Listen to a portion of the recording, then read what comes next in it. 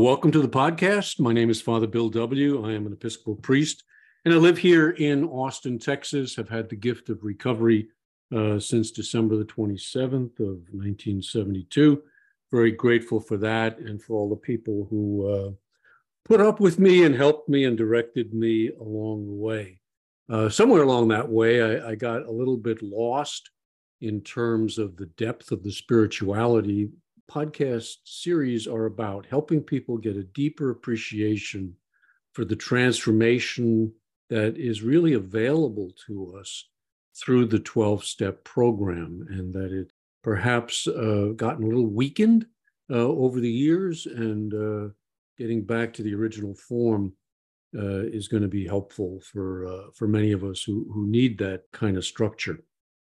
And that's what we're doing on this particular series. We're diving into the Pioneer program. And that was the program basically that was being worked with the first 100 or so alcoholics in the period from the winter of 1934, when Bill Wilson first got sober, up to the spring of 39, when the big book was finally published. And my guest in leading us through this series is Matt D. Matt is the executive director of the All Addicts Anonymous Fellowship, and AAA, as it is known, was begun by Tom Powers. He was a man who had Bill Wilson for a sponsor and who helped Bill write some of the key AA literature, including the books 12 Steps and 12 Tradition that many of you are familiar with, AA Comes of Age, and the second edition of the big book. And although Tom deeply loved AA, thought it was the greatest thing since sliced bread, divinely inspired, he also worried that as it evolved, it was in danger of forgetting its roots and perhaps watering down the original pioneer message. So that's what we're here to trace and perhaps discover for ourselves. So welcome, Matt. You've been a great guide leading us through this series. And sometimes it's good to remind ourselves of this stuff too, isn't it? Oh, yeah. God, yes. Yeah. So I know AAA has a very extensive archives, includes some of the pioneer program literature. And for this episode, I've asked you to bring up another piece from the basement that could kind of help us understand some of the evolution of AA, how it began, what happened in some of the early days, and particularly focusing on the steps and the four absolutes. So what did you bring us? Did you find something down there that could be of some help? A lot of stuff down there. Yeah, so I brought in, obviously we've been talking about the Pioneers program starting off with four absolutes, and the four absolutes evolved into the steps. I brought in a piece that it's called the 12-Step Ladder to God Consciousness. And it's just a piece written by Tom Powers Jr. Tom Jr. was also the author of the article Gresham's Law and Alcoholics Anonymous. And he said so himself, he was something of the Aaron to the Moses, in the sense that he was the mouthpiece for his father, who he was one of the first people to have a chronology of AA. He was the primary person behind the book AA Comes of Age. So he was very familiar with the AA story, because really, in a sense, he was kind of the first historian, first person to really pull that material together and put it in book form. But he also, as you mentioned earlier, was telling not just the development story, but also brought up the concerns of a devolution, a watering down that could happen and happens in not only in spiritual movements, but happens in the lives of the individuals that are part of that spiritual movement. And he himself was always, it seemed like one of his central messages, if you could put it into a couple of words, was wake up. He used to say it all the time, wake up, stay awake. That's not only just a theme that you find in Christianity, but the Buddha is the awakened one. I mean, it's in all religions, this thing about waking up. And really the enemy itself is spiritual sleep. And sleep is a thing that occurs to individuals. It occurs to movements. They fall asleep, they forget themselves, and can find themselves kind of sleepwalking, if you will. And I chose this piece partly because we're evolving on the subject of the absolutes and how they were born into the steps, and also because the piece itself is referring to the steps as a thing that is about awakening, is about staying above ourselves, if you will, and not falling into sleep. Right, and the steps became a path. In the article, it talks about various religious movements, spiritual change movements, often have a ladder image to them, and Tom Jr. talks about that in the article as well. That they're to lead us to something, and you need to know where you're going. I often will tell people, when you're starting out this 12-step deal, look at the goal. Look at 12. Don't wait till you've gone all through them. You need to know in the beginning where you're heading. Yeah. So if you put the ladder against the wrong wall, it ain't going to get you where you need to go. Yeah, and most of us, Maurice Nicoll, who was an inspiration to Tom and many others, he gives he kind of describes one's life as a horizontal line that where we experience time. There is your past, which is behind you, and then where you are at the present moment is obviously present, and then there is your own future. And intersecting that line is a vertical line, which relates to a ladder, right? And the vertical line is a thing that deals with, you use this word a lot. I've been listening to our, I listen to these podcasts after we do them, hopefully not because out of narcissistic reasons, but you use the word transformation often. Yeah. The horizontal line that we experience life, this is where addicts are focused. They think of life events, right? Like if I could get out, if I had a different wife or a different job, or, if I can, it's the geographical cure. This is how we experience life and time. And we often talk about life in that way. But this vertical line is a line that we experience things as change. Everything's changing, Right. And we look for certain changes that we hope to benefit ourselves. But the vertical line is one that has to do with a transformation. That's a word you've been using a lot. It's not just life change. It's about transformation, and that means change of being. And change of being has to do with ladders. That has to do with where are you inside yourself. The other one is obsessed with outer events, but the ladder relates to internal. And this is what the program is all about. This is why I think many of the attempts given by medicine or even psychiatry, as good as those things are in themselves, fall short, because they do not relate to the ladder. They do not relate to things that are internal and a change of being. As long as an addict has the same level of being that he has, he will always do the same things that he always has done, right?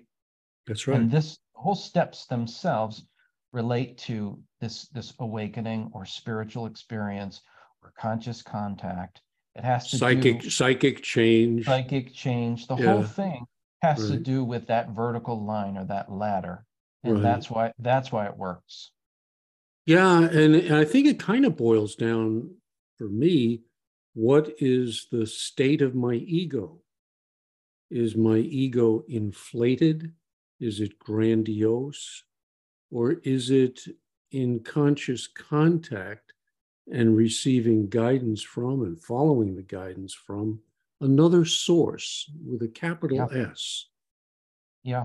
The ego is always living in the realm of the horizontal line. It's always thinking about what it can get for itself, or what it's always thinking in that way, right? But when the ego is deflated, if you will, or it very often is born out into these experiences of higher consciousness, you know what I mean, to get hippie or whatever, but that's what Right. happens to you. And every addict intuitively knows this, because whatever their habit is or addiction is, it's always something that relates to the latter. It's always relating to some kind of way of having some kind of spiritual experience. Problem is that you enter into it through the door of the ego, and you end up in a real trouble, right? You didn't actually initiate or elicit spiritual experience or the change of being through work, through principles. You do it through a substance or some kind of a behavior, and that leads to an egotistical mess that is, obviously, we all know the story and how that one ends if it isn't interrupted by a regenerative school that introduces you to a ladder, which the Right. 12 steps certainly are, and the Oxford group was as well. Mm-hmm. Let's talk about the absolutes. I know we went through them individually, but as a whole, Dr. Bob and Bill Wilson had kind of different views on the absolutes. Would that be fair to say? Well, I definitely think that the emphasis was more primary with Dr. Bob for sure than it was with Mm-hmm. Bill, without Yeah. a doubt. I mean, he had that up front as part of the 12 step. We mentioned, I think the first podcast we did, that they actually, the King School Group put out a pamphlet and they included the absolutes along with the steps, as though introducing it as here's the program. It's these things, right? It's the 12 steps and Yeah. it's the 4 absolutes. It definitely, Bill's emphasis on it obviously was soft pedaled. There may have been some, but Dr. Bob all the way through from beginning to end, even in one of his last major talks, said that the absolutes still hold good. Right. Thank God he said that. Yeah, right. And the absolutes in your literature with AAA is that they're not claims of attainment, but goals towards which we strive for living a new life with an altered consciousness. Yeah, Paraphrasing there, yeah, but that they play a huge role in keeping me on course, knowing where I'm going. yeah. I'm going to hit a lot of rough spots along the way. That's to be expected. It's not that I've achieved this status. This is kind of I mean, they came from the life of Jesus historically. I mean, that's where they evolved from, right? And Yes. Oxford Group picked them up as kind of helpful guidelines. If you want to have a changed life, are you honest? Is it pure? Is it unselfish? And most of all, is it loving? Yeah, also there's this thing where we talked about this in the last episode, the absolute love. Uh, Yeah, there is a tension that is set up when you have something like the absolutes in your picture. In that tension, born out of that, it's like the opportunity for something so much higher. Without that actual tension, it's like, making a diamond, for instance. I mean, there's a massive amount of tension that is involved, in that process. It's like if you're going to be in any kind of regenerative movement that is going to transform a human being, it has to be done in tension. right. uh, it's just the way it is, and the absolutes are given. I think that's misunderstood by many, and of course it's easy to misunderstand it. You hear, oh, absolute, oh, I'll never do that, so Right. screw it, I'm not going to do it at all. Mm-hmm. And it's like, no, when we're striving towards union with God, God is perfect, right? And the movement towards perfection is our aim. Obviously we are going to fall short of it, right? We will. But if we take ourselves out of the environment in which the tension is present, we're not going to make a diamond in this process, period. And I think that's what these absolutes, why they're so key. And I think it's why the wisdom of Dr. Bob to include them along with the steps is key, because as we'll get to here, the steps themselves, as they evolved, if you will, Mhm. they became such things as suggestions and so forth. You see that if they aren't anchored into the absolutes, they can just float off into the ether, into your own imagination of what they might mean and how to do them. And that's why I think it's so critically important that we're talking about this stuff, and about the Pioneers program, because they weren't, this way of life was anchored into these absolutes for these men and women. Right. And even though Bill may not have talked about it as much, and he himself fell short in many ways, and I'm sure Dr. Bob did in his own way, and all of us are. They were anchored in there, and without that anchor, you're just floating out to sea, you know.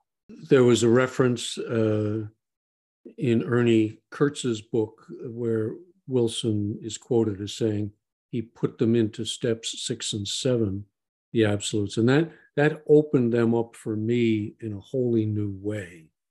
Those steps, I mean, it opened those steps up. That's what we're talking about there. I think he got that from Tom Sr., who put that in the book, The Answer to Addiction, that very thing. And he, of course, he would have known, because he discussed these things with Bill Wilson, endlessly for a matter of many, many, many years. Yeah, and it really rings very true when you read the 6 and 7 in the 12 and 12. Yeah. Yes. I mean, it's heading for perfection. There's no question about that. Yes, that's right. It's not progress. I mean, I've had that argument with people for years. It's progress, not perfection. So we aim for progress. Well, no, if you aim for perfection and you settle for progress, that's a different standard. Yes. It's tricky, but I think it's important. Well, the thing, whenever this thing of the ladder image is given, the thing itself, whether it's like, Jacob's ladder or the ladder of divine ascent, the rungs themselves lead to heaven. They go on and on. I mean, there's no cap on it. You don't get to 15 rungs and you're all done. You know what I mean? This thing is stretches all the way to God himself. And how could it not be, any other way? Good. Yeah, let's start talking about the steps now, because these are the rungs to the ladder, and you hear a lot of opinions that there were 4 steps, 6 steps, 9, all sorts of things. Kind of run us through that, if you could, coming out of the Oxford group, and then with these alcoholics getting sober, putting them into a form specific to alcoholics. Yeah. So obviously, it was the first absolutes. 4 absolutes they started off with, and then there was a thing that, and there's some dispute out there in AA history land about whether they had 6 steps or not, or whatever else. And obviously, there was some workable form. That is one of the, I would say, challenges of the 4 absolutes in a way, is that it's good to have a practical set of steps, if you will, to how do I practice these things, Right. It's good. And so obviously they had developed a certain way that they put the absolutes into practice. I'll read this beginning here out of AA Comes of Age, which Tom was instrumental in working on. It's important to know, prior to that, before I get to this, is that the 12 steps first appeared in the big book. The reason that they had worked on the big book, there was a central reason for it. Not all the fellowship at the time, which was very small, was in agreement about this. Primarily, the groups in Akron and so forth, they were using the Bible on a regular basis. The idea of a book, some members, I think, were in disagreement. But right. Bill, in his wisdom, thought that it was essential. This is important. It was essential to put in writing the program so that it could be protected from this very thing we're talking about today, which is being watered down. Mm-hmm. And they said, we got to get it in print so that we can help protect it from that process, which they were aware of from the very beginning. So he was working on the actual big book, the manuscript.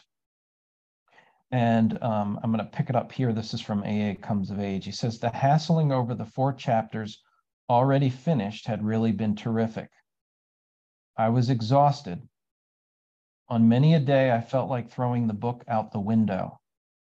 I was in this anything but spiritual mood on the night when the 12 Steps of Alcoholics Anonymous were written.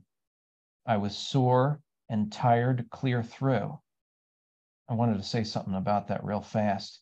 One of the things that Wilson had gotten from William James was the awareness that depression very often is the first phase of spiritual experience. You know, this thing of being completely defeated, depressed, and just squeezed. Mm-hmm. And in an interesting way, he was in that condition. He wasn't feeling inspired. He wasn't feeling, full of hope and joy or whatever. This was the guy who was very depressed. Needless to say, that was a thing that Wilson. I mean, alcoholics are constantly, they're connoisseurs of consciousness. We were talking about the ladder earlier. I mean, we know the initiating phase of depression and stuff. We also know what it's like to have spiritual experience through the bottle of some kind, So here he is. He says, I lay in bed at 182 Clinton Street with pencil in hand and with a tablet of scratch paper on my knee. I could not get my mind on the job, much less put my heart in it. But here was one of those things that had to be done. Slowly, my mind came into some kind of focus. I want to touch on another point too, is you very often are communicating this thing of two-way prayer, which has to do with guidance. And the earlier thing was, you'll know the quote better than I, but what's the thing of the palest ink is stronger than your best memory, or something of that, right? It was essential that they wrote these things down, that they practiced guidance in that way, and that it was the Oxford group. It was literally the Oxford group practice of guidance that produced the 12 steps. He had paper. He asked God to guide him, and he started to write. He didn't even feel very inspirational at the time. Mm-hmm. And what he ended up writing, in a way, was the guidance for every addict that was ever to come forward after his experience. So here goes. He says, since Ebby's visit to me in the fall of 1934, we had gradually evolved what we called the word of mouth program. I'm sure most of your listeners know who Ebby is, but that was what Bill kind of called his sponsor, and he was out of the Oxford group and was instrumental in introducing Bill to the Oxford group principles and the group itself. Most of the basic ideas had come from the Oxford group, William James, and Dr. Silkworth. Though subject to considerable variation, it all boiled down into a pretty consistent procedure which comprised 6 steps. These were approximately as follows. So we went from the 4 absolutes to these word of mouth 6 steps. Mm-hmm. Number 1, we admitted that we were licked, that we were powerless over alcohol. 2, we made a moral inventory of our defects or sins. 3, we confessed or shared our shortcomings with another person in confidence. 4, we made restitution to all those we had harmed by our drinking. 5, we tried to help other alcoholics with no thought of reward in money or prestige. 6, we prayed to whatever God we thought there was for power to practice these precepts. So that was the original word of mouth 6-step program. Which evolved from the 4 absolutes, maybe specifically for the workings of them by alcoholics. Yes, that's right. Taking the Oxford group program, but gearing it to, so the Oxford group did not have steps. Dick B is very clear about that in his research that just couldn't come up with them, that they're typically American is one way of looking at it. It's kind of like when Henry Ford did not discover how to make an automobile, he discovered how to make it systematically, Yeah. So it's quicker, it's organized. Here's the process. And Wilson had that kind of a mind, I think. That how do I take difficult material, boil it down, make it clear, and did a beautiful job of that. He was very pragmatic in that Very way, pragmatic, like yes. and I would say almost scientific, like Right. he really, and also I think there's another point that is helpful in understanding the evolution of the steps, which is these things were written retroactively to his own spiritual experience. So he was on the other side of it. This isn't somebody sitting down and saying, if I was to induce or to practice regenerative steps to have a spiritual experience, what would I do? He was on the other end of it and had the spiritual experience and looked back and said, okay, here's a scientific, boiled down, nothing extraneous, nothing extra added to it. Here are the actual steps that will produce this experience I just had. In essence, I mean, I don't know if he's thinking exactly in that way. Obviously, he's sitting there depressed and not, he's not. It comes to him in a different way, and I think we always make this point: is the steps themselves. They're not Bill Wilson's genius. They obviously are an inspiration of genius that is above the brightest of all minds, whether they're theological or philosophical or scientifical or psychiatric or anything else. You just the fact that these things have altered mankind in the way that it has over the last 80 whatever years or 90 years or whatever it's been is proof that these things they're above man's genius alone, and you see it. I mean, life is altered. 100 years ago, you had no solution for the problem of addiction. 2 people out of 100 might find a way to abstinence somehow. Everybody else pretty much was destined for death or asylums or what have you.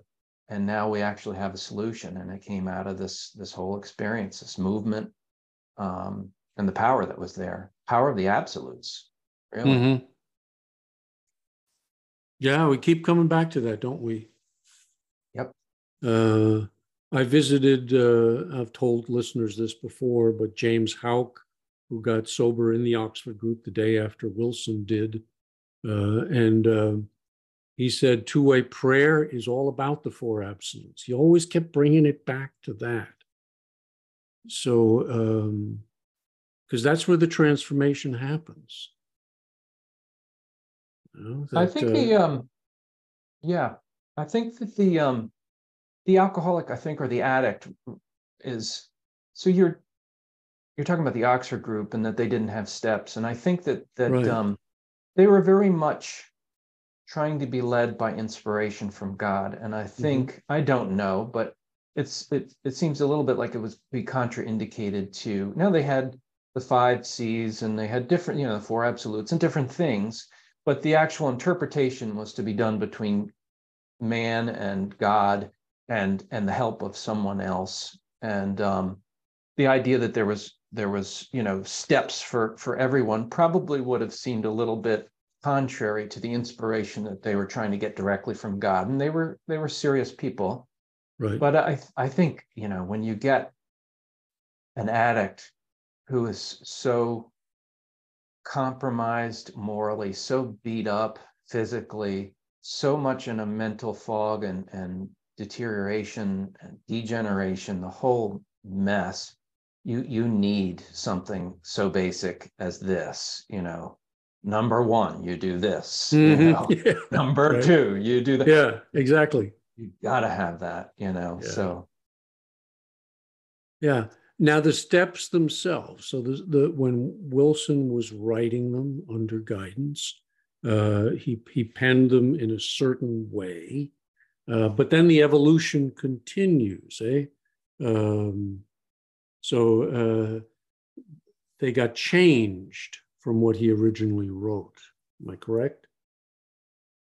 They did. Now, there were a number of manuscripts that went around. We didn't go into great detail about the background of the steps being written, but the bottom line is, as the big book was starting to be pulled together, he mentioned it a little bit here about how there was there was some arguing and stuff. That is an absolute understatement. It sounds like the entire fellowship was ready to break apart based on this project of pulling this book together. I mean, we don't realize how much blood, sweat, and tears went into this thing, and how much arguing and everything else. Mm-hmm.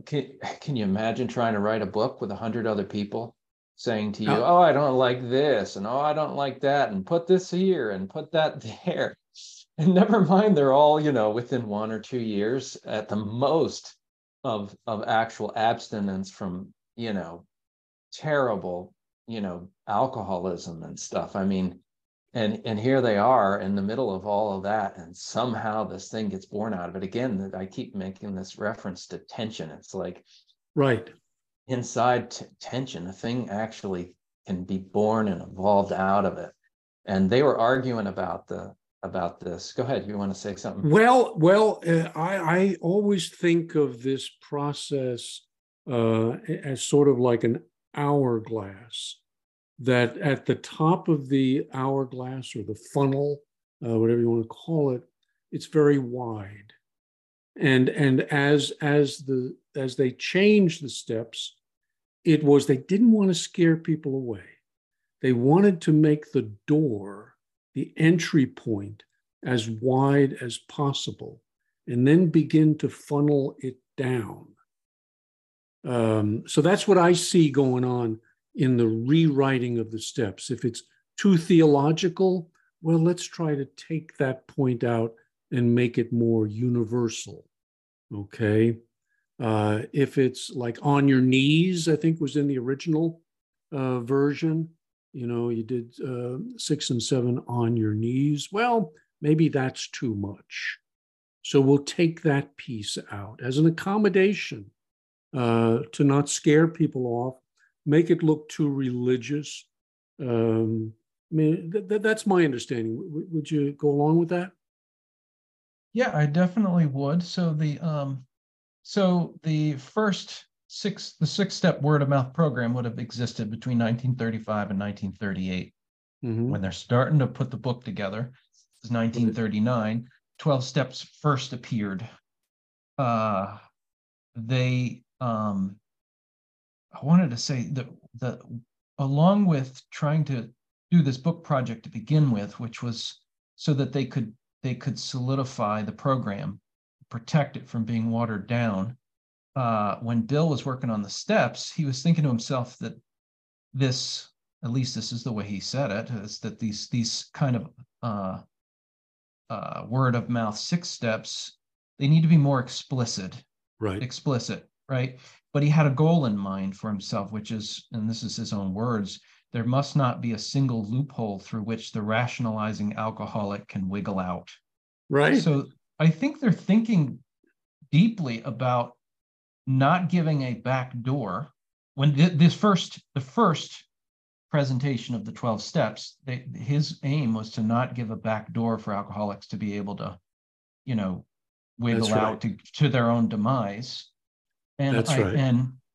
And that means when he comes to phrases like God, he doesn't say higher power, he doesn't say as you understand him, he says God, right? He also has which is it, the on our knees, in the 7th step, humbly on our knees, right? So they are concentrating on not allowing the alcoholic to wiggle out. Right. They're also very concerned, and I really think this is an important thing. This is behind their thought process behind the evolution of the steps. They're very concerned about not adding a feather psychological weight on top of the alcoholic's already very difficult psychic, condition. Like they didn't want to put an additional burden on the alcoholic in any way. They wanted to just have these things be completely stripped down of anything unnecessary or additional. They wanted it to be as lean and compact as possible because they were very concerned about the alcoholic, and they knew he was in tough shape. His ability to comprehend theological things or philosophical things is going to be, unbelievably impaired. And they wanted to be able to bring something forward that was considerate of their condition and state of mind. So that was along with the fact that they don't want to give them any kind of place to wiggle out, right? So that was a major part of what was behind pulling these steps together. Right. Yeah. Well, that's interesting, Matt. So it's like Wilson wanted to get it real tight in his description of the process, so you can't wiggle out. But simultaneously, then over as the manuscript gets debated and such, how can we keep the essence and yet make it as attractive to alcoholics as possible? So there's you spoke earlier of a tension, and you really feel that in when you start to study this evolutionary process. There is a tension that's going on. Yes, there is, and there was a tension certainly in the group. Here's what it says in AA Comes of Age, just 3 paragraphs. Mm-hmm. Yeah. Just before the manuscript was finished, an event of great significance for our future took place. At the time, it looked like just another battle over the book. So this is now segueing into what they did with those original 12 steps and how it's presented, how it is seen now, which we'll just call it the compromise 12-step program. I don't mean compromise necessarily in a negative way, but how it's presented now. So when they had made these alterations, not on your knees, they use higher power, they use God as you understand him. They did use, and we'll come to this a little later, having had a spiritual experience. That was the only alteration that was made after the book was published. So he goes on, the scene was Henry's office in New York, in Newark, where most of the writing had been done. Present were Fitz, Henry, and our grand little secretary, Ruth, and myself. So there was Fitz Mayo and Henry. Those guys were very heavily into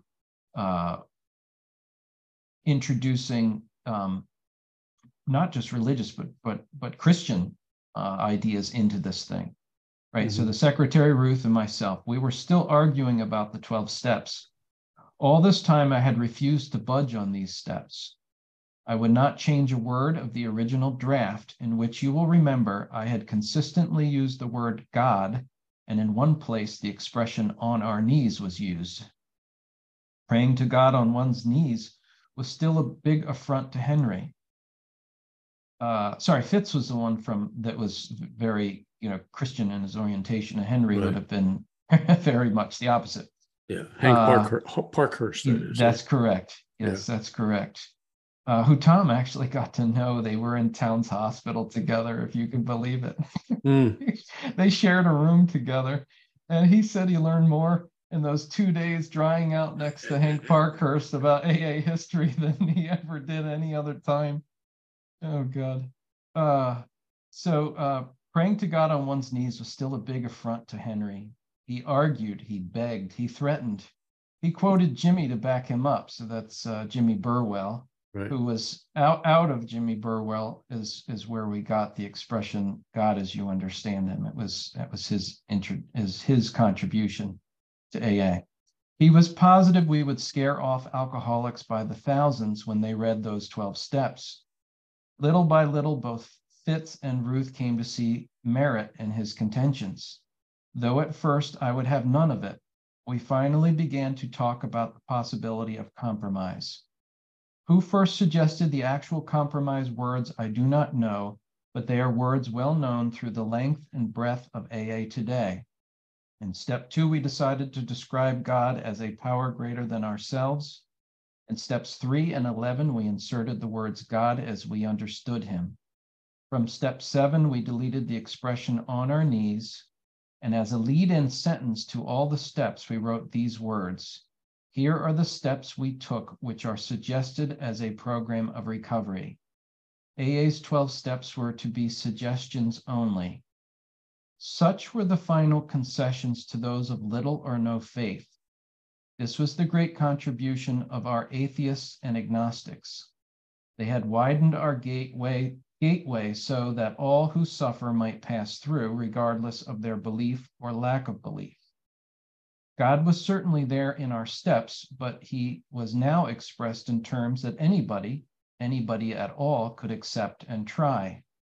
Countless AAs have since testified that without this great evidence of liberality, they never could have set foot on any path of spiritual progress or even approached us in the first place. It was another one of these providential 10 strikes. So the whole thing behind this was to put the initial rung of the ladder down low enough that just about anybody could put their foot on it. Now the problem was, especially with the last alteration or compromise that they made, where the steps were put forward as suggestions, that lessens the tension we were talking about earlier on progressing up that ladder, right? Opens the door to, well, choose this one, choose that one. We're very accommodating. You don't have to do the whole thing. Do the parts that you like. Leave the rest. The one thing that it did is it never changed the program per se. Each individual can elect for themselves how they're going to practice this program. As a matter of fact, if you want to get on your knees or, refer to God as God and not as higher power, or every member can elect for themselves how they're going to do this thing. However, there is a conflict, in my view, between presenting the steps as suggestions and then your original intention being, I'm going to present these things so no alcoholic can wiggle out. You've right. Now, of course, I was not chosen, in this process to put these things down or to work through. Obviously, God had picked these pioneering men and women for some reason, and this is a heck of a challenge that was here. And of course, this is a divine thing. This really did come from God and not from the genius of these men and women, although their inspiration was key and their genius was key and their part that they played was key. And we all owe that to them. But that's a heck of a thing to try to present a thing where you can't wiggle out and then also give it as a suggestion. It does, and we'll talk about this, I guess, in our last podcast, which will be next week. That chapter 5 and what AAA or Tom had pulled together called the 10 points. If you read the 10 points and you look at the steps as though they are suggestions, they don't fit. No. Don't fit. The furniture in which the steps were put into chapter 5 in those 10 points, they still reflect the vigor and intensity of like the original 12-step thing. Like this is how you're going to work these steps. The suggestions only thing is a person can elect for themselves, and obviously everybody's free to work this program the way that they want to. But if a person elects to practice this thing as though a suggestion, what's the joke that they give? It's like the guy who jumps out of the airplane with the parachute, and the instructor says, count to 10 and then pull that ripcord, but that's only a suggestion. Right. If you take your own life in your hands in that way, you end up a pile of a human being at the bottom of the on the Matt, ground. right. Do you think this also has some significance where in the big book they're talking about, but what about the real alcoholic? That there are some for whom working a very moderated, choose what you will kind of program, it's not going to be sufficiently strong to bring about the change that's necessary. I don't know how much forethought they had. I'm assuming that they did, but everybody I think that first got in the program, and They were certainly real. the first 100 that got in, that there was no question. Like Yeah. I think if you read the Gresham's Law piece, you see that an evolution had occurred in the movement itself somewhere within, after the Plain Dealer articles had come out, and then definitely when the Jack Alexander article came out, the fellowship had just swelled its doors. It went from several hundred to thousands, and then 12,000. I mean, it was overnight. Right. And the kind of attention that was involved, this thing, where they're coming out of the Oxford group, where you'd sit down with someone else, they would share with you about their own failings and sins and what they've done in their life and the amends process they've been through, and then you would get on your knees and give yourself to Christ, and then you would talk about where where you've been at and what you've done, and then you'd set out to go make your life right. I mean, this was a lot of very intimate work, one with another, and then all of a sudden you've got thousands of people getting through the door, and a guy had a week or two to spend with you, and he'd pick you up at the hospital, and he'd take you to a few meetings, and and then he'd say, go out now and go do that with somebody else. And at that same time, another development occurred, which was they took the program really in the beginning as do it this way or else. It wasn't really a suggestion program. It was like, do it. Dr. Bob was he was tough. He was tough. Do this thing or get lost. And in essence, I myself don't think that is unfeeling in any way. If a person is not yet ready, and in this piece written by Tom Jr., he talks about that regenerative programs are often shrouded in camouflage, if you will, because those that enter into this thing with intellectual arrogance of a certain kind, if they're first of all, the intellectual arrogance is going to be a bar for them. But if they somehow were able to progress beyond that to spiritual awakening of some kind, it would do them harm, And so you come into this thing, and if you're not really ready to do the whole thing, well, then wait till the ego is sufficiently, dissolved or softened so that you can accept this thing. And an addict knows the condition of having spiritual experience with a hardened, inflamed ego. They're doing it with booze or drugs all the time. That is a terrible thing. And a regenerative program doesn't do that. Anyway, so they had these members coming in. They didn't have the time to work with them. And the other development, again, that occurred at that time was it was kind of became on a basis of take as much as you want. John Barleycorn's got a big stick. He's going to whack you if you don't do the right kind of program that you need for your own self. Prior to that, it was all strong AA. Yeah. At that point, basically the people could take it the way that they wanted to take it, and it was up to the individual. And when you have that with suggestions only, there is a freedom that is there that it's just a fact that within that freedom can be an abuse. A person really can elect for themselves something less sufficient than a stronger dose. And then, of course, they'll end up either drinking again, which is, I think, what they felt. AA is a very anarchical, fellowship, if you will. They didn't have rules and bosses and stuff. You know, this is it's going to have this liberality, but if you take that liberality in a wrong way, you could do yourself a lot of harm. Exactly. This is why I'm interested in the Jungian contribution to the spiritual transformation as well. I mean, to me, they kind of go hand in hand, because Jung gives us a better understanding of the nature of the ego.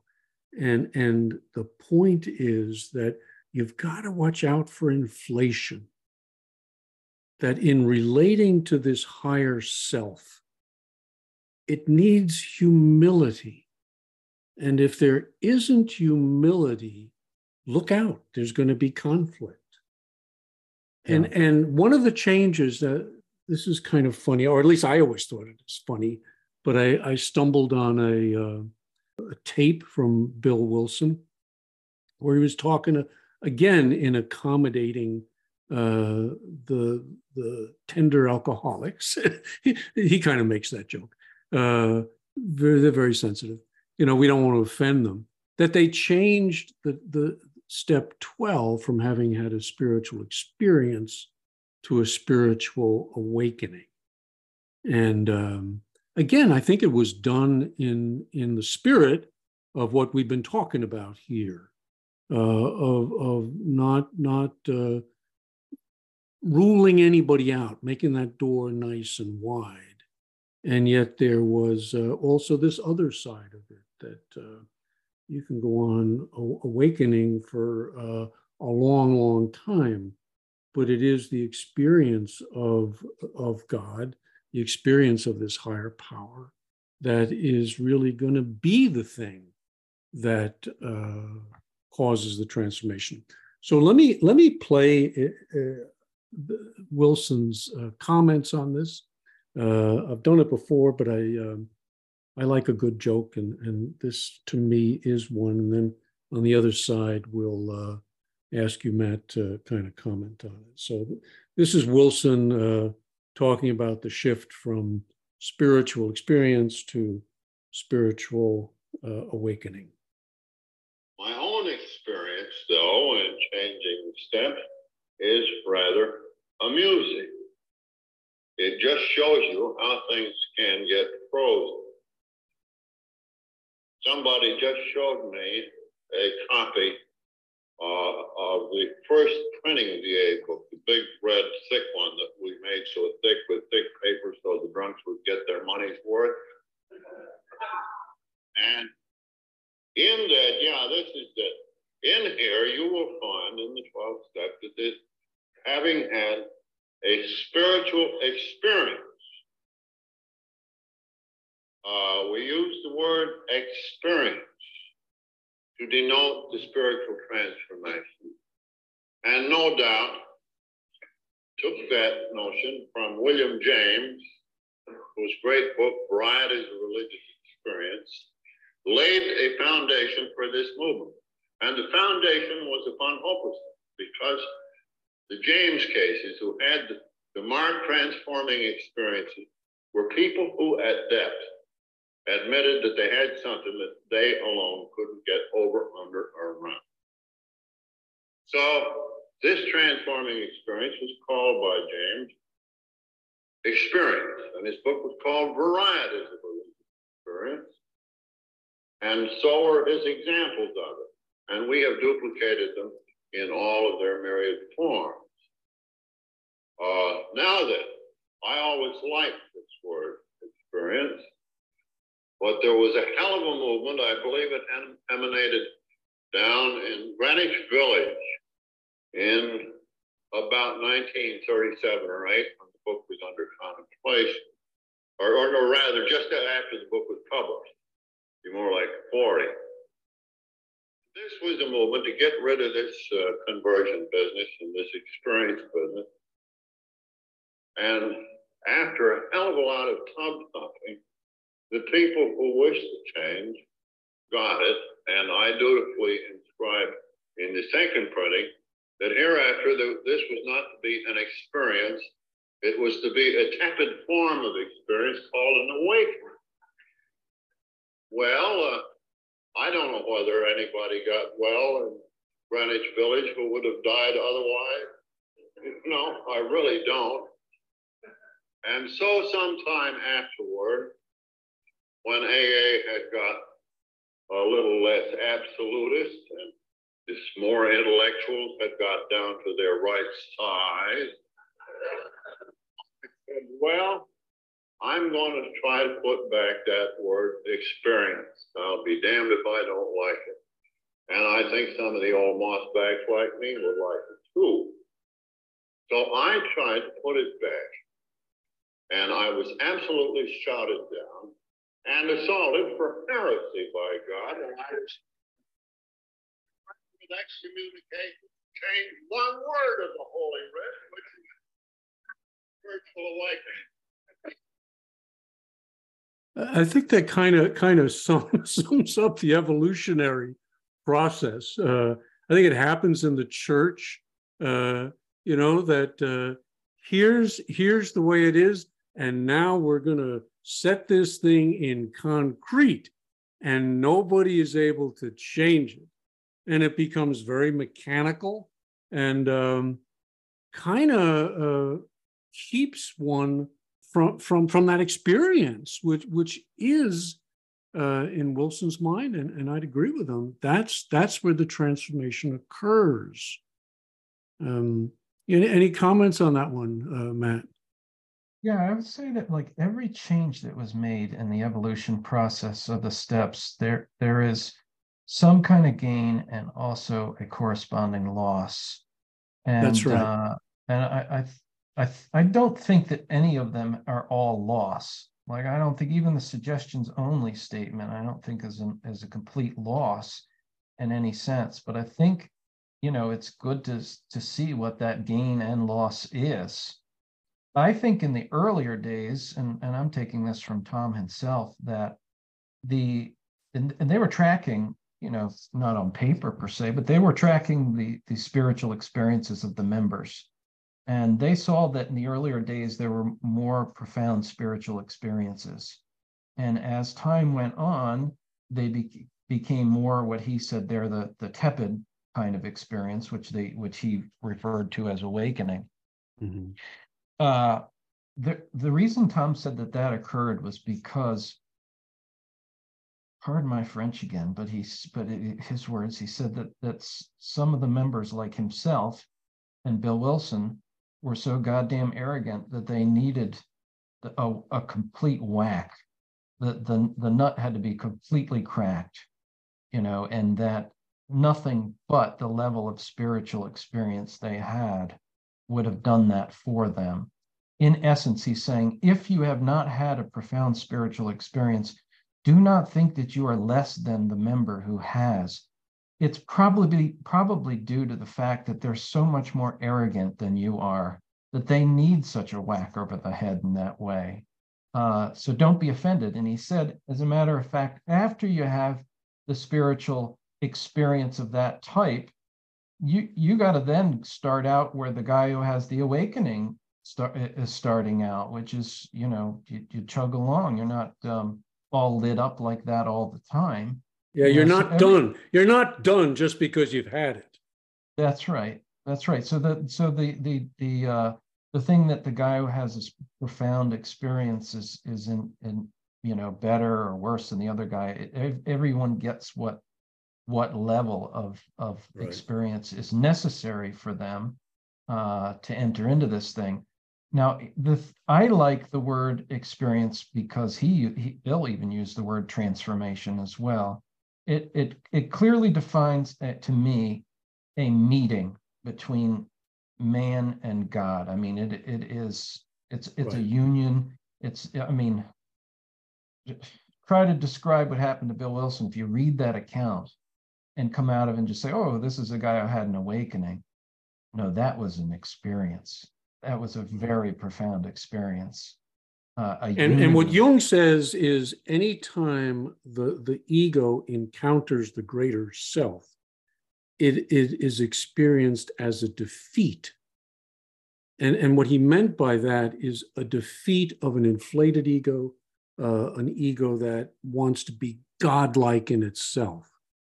It gets knocked down. And that's the starting point, but it reinflates. And that's what you're saying, that, you got to keep, just because you had the experience doesn't mean it's over and done with. Now let's continue with this awakening process. Well, transformation means birth. It means a new person. In the biblical term, to know, it is literally can be used like Adam knew his wife and she conceived. To know, it means union. The Sanskrit word yoga, it means union, and that literally is a conjoining. I mean, it is a union. Conscious contact is the word they use in the steps for union with God. A union is what produces a birth. It produces a new man. That's transformation, and that's a reference to the vertical ladder. That's transformational. I think the word experience describes that very much better in that way, and I think that's why Dowling made the comment later on about when they changed that word, he wept. Yes, I love that. Yeah, I do too, because it loses the intensity and vigor of the description for what occurs. Right. Now, the reason I like awakening as well, because there can be an abuse with spiritual experience. I've been around long enough to meet people that say, oh, Bill Wilson ran around dropping LSD. He was having spiritual experience. I'm going to go have a spiritual experience too and take some ayahuasca or this or that or whatever else. And if your aim is spiritual experience without a regenerative program that actually elicits a response from God to give you that experience, you take the matters into your own egotistical hands, you can have a real terrible mess, right?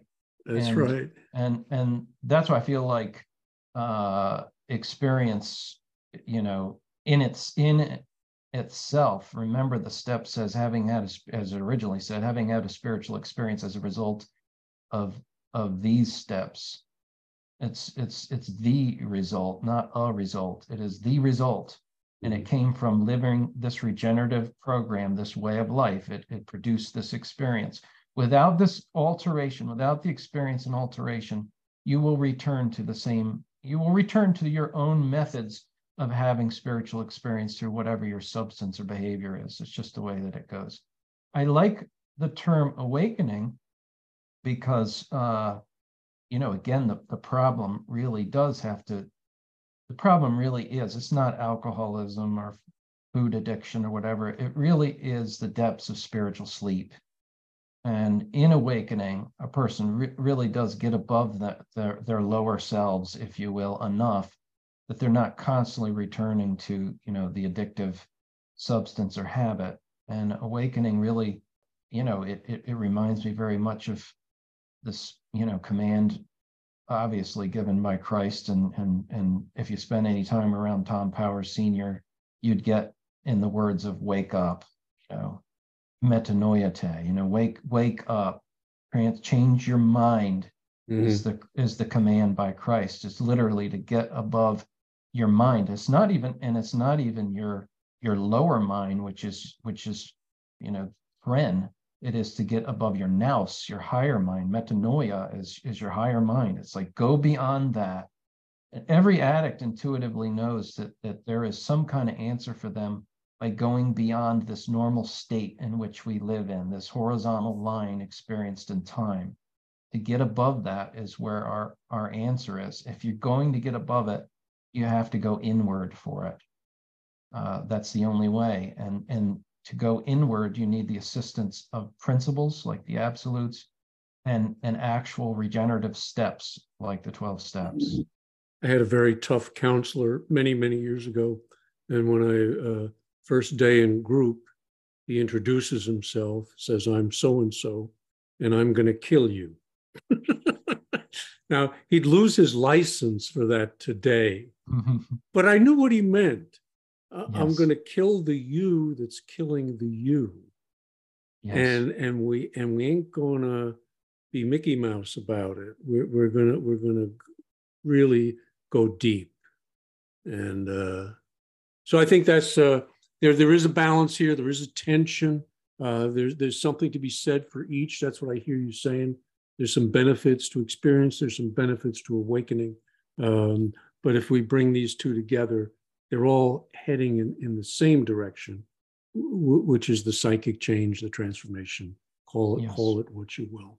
Yes. And so thank you, Matt, once again, for guiding us through this evolutionary process. I think it was really helpful to folks to understand that.